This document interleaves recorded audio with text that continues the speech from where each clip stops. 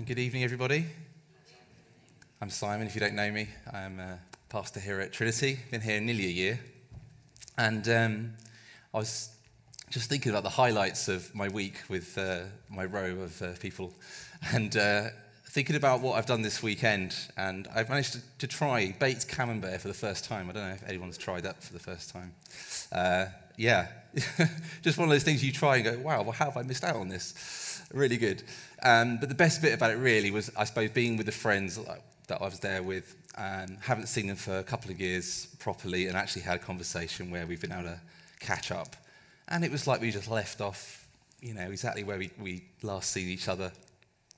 And that was just really special. And I don't know if you're enjoying, spending time with friends at the moment in terms of the life groups and looking at Ephesians. I hope you're getting to dig into this and being challenged by it, being matured by it, growing in it, and growing in your faith and your spirituality. And if you're not part of one of those groups, or you haven't had time to go home and discuss this, you can do that on your own. You can get a Bible open and spend some time in His Word.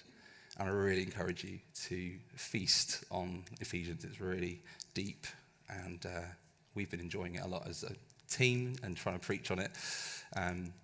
So really special.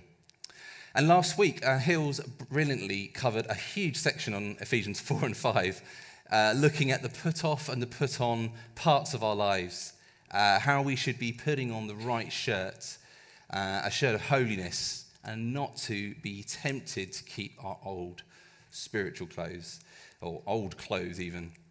And Paul is very clear in this as we try to live the right way. And this week we're going to move forward to the part of Ephesians which is titled Instructions for Christian Households. And it's probably one of the most discussed passages, holds a lot of tension of the potential controversy within it. And tonight I want to give a bit of context to this passage. It's really easy to gloss over bits of scripture that sit a bit more uncomfortably with us. But tonight, from a foundation of knowing that God is good for us, let's wrestle with it together. So let's read from Ephesians 5, verse 21. Feel free to get a phone out or a Bible if you've brought one. I see less and less Bibles now. It just seems to be on a phone. Even I've converted to this. So I'm keeping up with the times. So from verse 21, submit to one another out of reverence for Christ.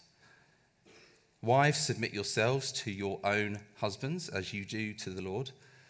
For the husband is the head of the wife, as Christ is the head of the church, his body of which he is the Saviour. Now, as the church submits to Christ, so also wives should submit to their husbands in everything.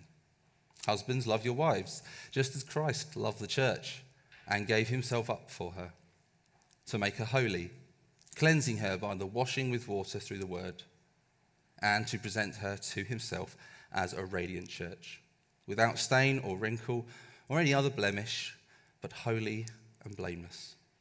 In this same way, husbands ought to love their wives as their own bodies. He who loves his wife loves himself. After all, no one ever hated their own body, but they feed and care for their body, just as Christ does the church. For we are members of his body. For this reason, a man will leave his father and mother and be united to his wife, and the two will become one flesh. This is a profound mystery, but I am talking about Christ and the church. However, each one of you also must love his wife as he loves himself, and the wife must respect her husband. Children, obey your parents in the Lord, for this is right. Honor your father and mother, which is the first commandment with a promise, so that it may go well with you and that you may enjoy long life on the earth. Fathers, do not exasperate your children. Instead, bring them up in the training and instruction of the Lord.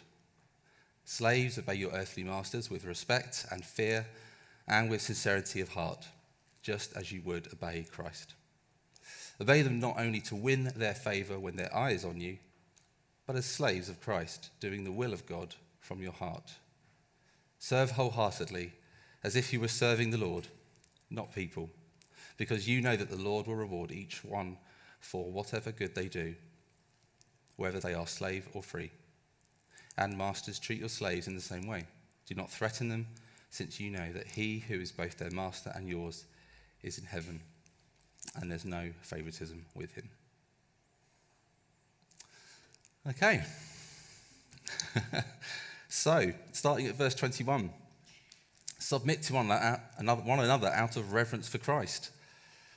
So previously, the King James had this in an earlier section, but we need to remember that Paul wrote these as letters, and they're not as chapters and verses, and they would have flowed without any subheadings. So from verse 21, Paul is, of course, still writing to the church in Ephesus, and from a jail cell or house arrest in Rome. And he instructs Christians on how to live a life worthy of the gospel. In light of this amazing good news that they have received, in light of the gospel story that then reshapes every part of our story. How then should we live? How do we live as married people, as single people, as people in the workplace, as children of parents or parents of children? How then should we live a life worthy of the gospel and the calling that we have received? It's a good question. The household code is the title of this. And so Paul speaks to this in this verse, and he speaks to it in regards to what he calls the household code. What is the household code? In the ancient world as today, there was a well-known code of conduct for how society should function, particularly around three relationships. We've got husbands and wives, we've got parents and children, and we've got masters and slaves. And slavery in the ancient world was an awful thing.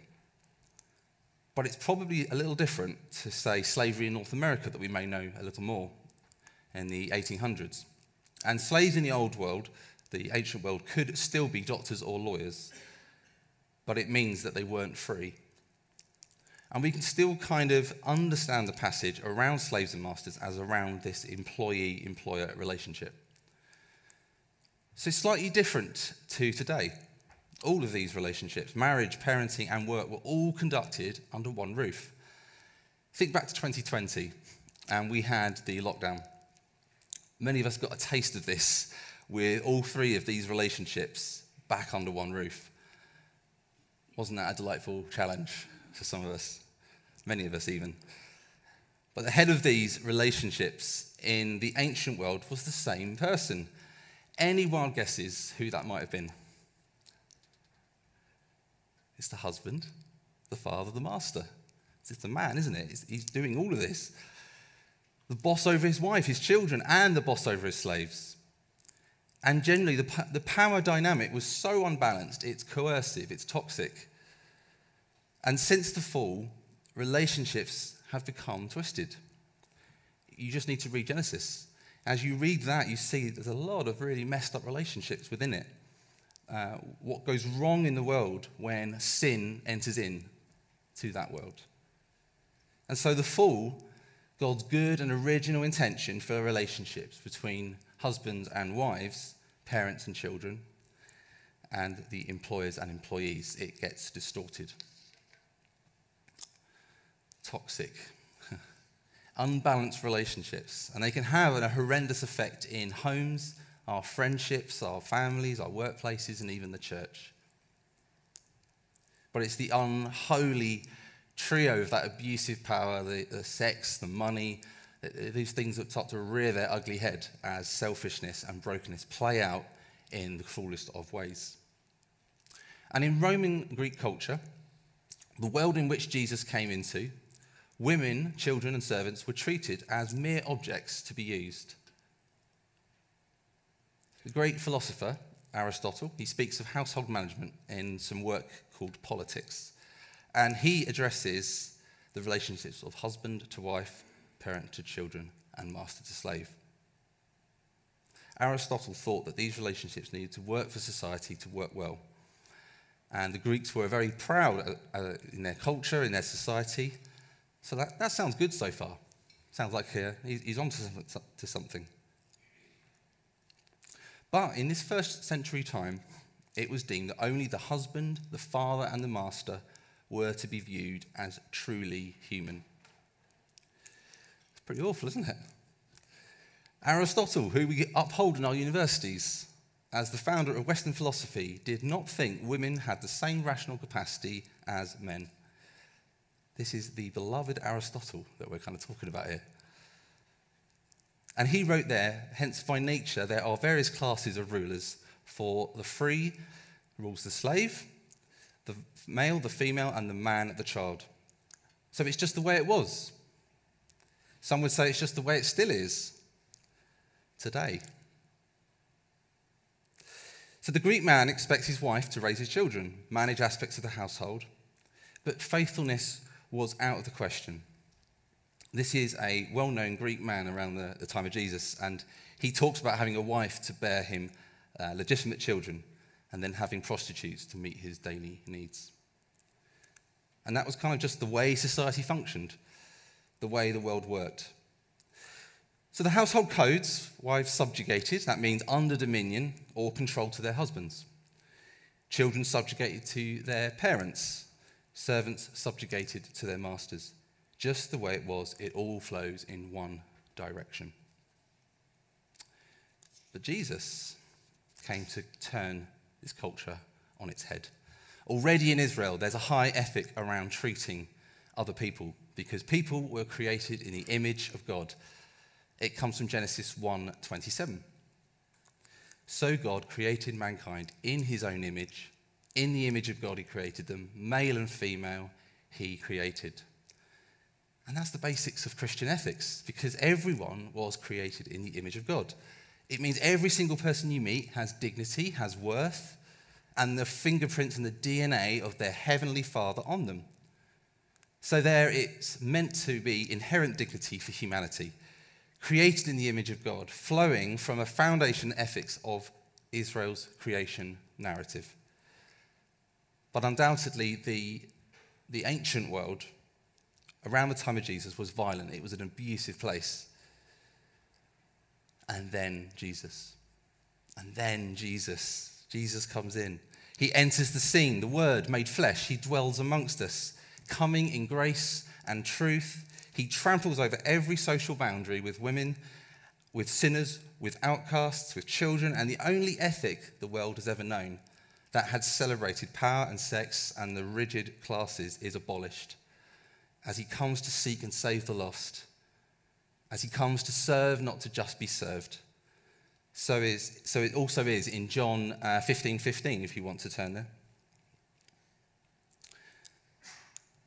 The most powerful man to ever live says this to the disciples: I no longer call you servants, but I call you friends. I'm paraphrasing there. But just let that sink in. I am no longer calling you servants, I call you friends. And on the cross, he undermines the powers that be, not by fighting them, but by submitting to them, even to death on a cross, as a common criminal in that moment.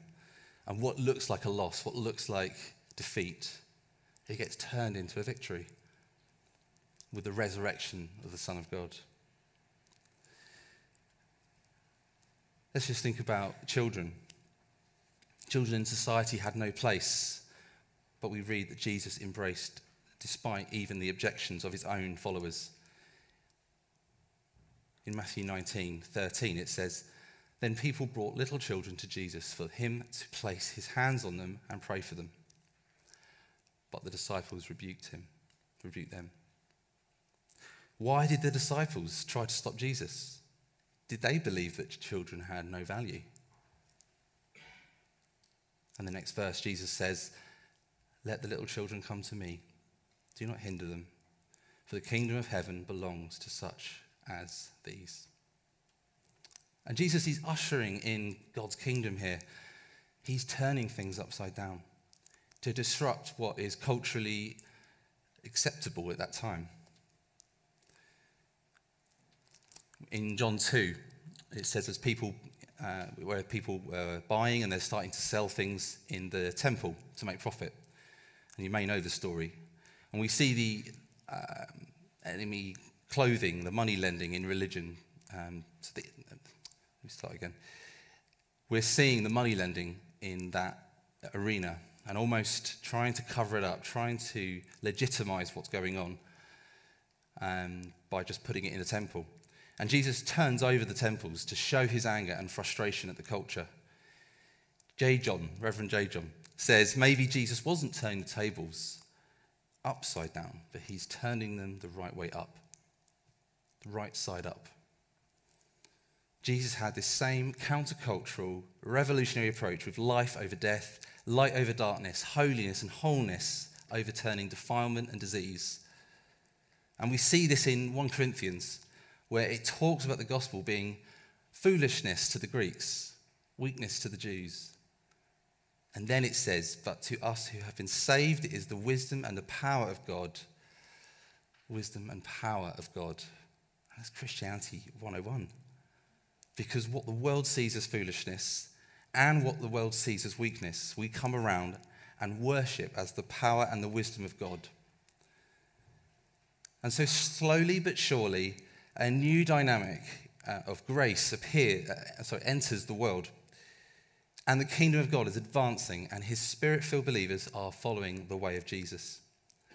And then we see his kingdom come into the world as believers serve the poor, as believers empty themselves of power, get rid of wealth. We stand on the side of the abused and the oppressed, and in the very way the mission of Jesus is continuing into the world. It's in this context that we can see what's happening to the household code of the ancient world. The Spirit of Jesus Christ begins to fill his people, so into the Jewish, Greek, and the Roman world, it all gets turned upside down. So what's this passage saying? We read it and it might seem uncomfortable. The idea of submission has been twisted, it's been manipulated by man since the fall. But submission is when we lower ourselves. As Tim said this morning, it's when we come under. We have to come under. We have to humble ourselves. We have to be lower. Just like Jesus did when he washed his followers' feet. Just as Jesus did when he embraced the children. Just as Jesus did when he died on the cross for our sins. Submission is not about a master dominating his servant, but about showing outrageous, extravagant love to one another, guarding and protecting one another. A husband should hold fast to his wife by living in obedience and a life of worship to God, then lead his wife in that same obedience to God. In a church, we uphold and respect our leaders. In a workplace, we seek to serve those who we share an office with, not for personal gain or promotion, but for the uplifting of God. And the Bible talks about Christ's relationship with the church, to be like a groom's relationship to his bride, a relationship of utter sacrifice, devoted love. It's a relationship that we're asked to follow.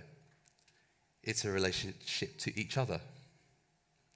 It may be in marriage, it may be in the church family, and it's even to those in your workplace. I came across a story that I would like to finish with this evening, but before I do, I just want to read from and unpack a little, actually, the Ephesians 5, verse 31, just that verse. And I'm going to read it from the ESV translation, so it's the English Standard Version, not the NIV. And it says, just a little change. Therefore, a man shall leave his father and mother and hold fast to his wife. And you might have united or another word for it in the NIV, but hold fast to his wife, and the two shall become one flesh. I'm going to read it another way. Therefore, you shall, so read that again, but I'll put some other words over the top of it. Therefore, you shall leave your old ways and hold fast to the church, and Christ and the church shall become one flesh. And I just kind of got these words overlaid over it as I was reading it, and maybe that was God speaking to me. I'm not saying they're completely accurate, but that was how I interpreted it. And you can find your own way of interpreting that and look at commentaries and, go into it in life groups. That this is tying together some of Ephesians 4. It's from last week, the idea of wearing that new football strip, the strip of holiness, taking off our old ways, our old strip. Our new calling is to Christ, it's to the church.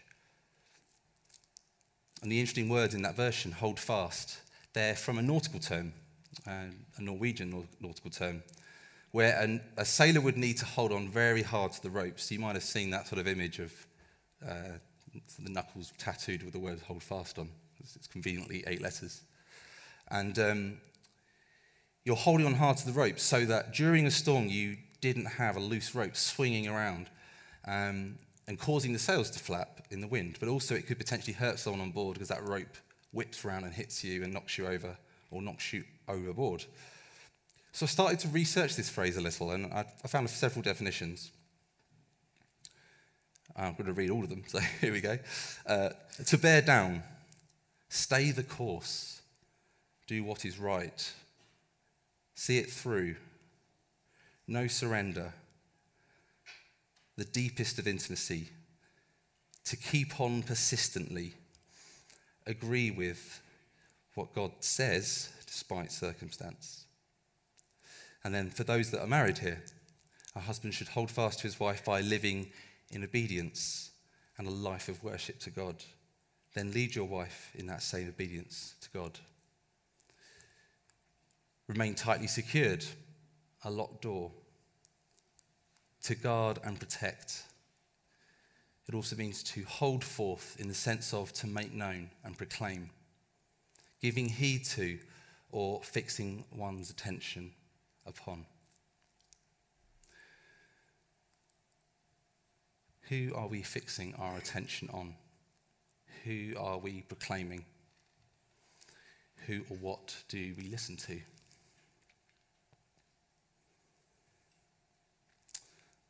And here's the story that I want to finish with.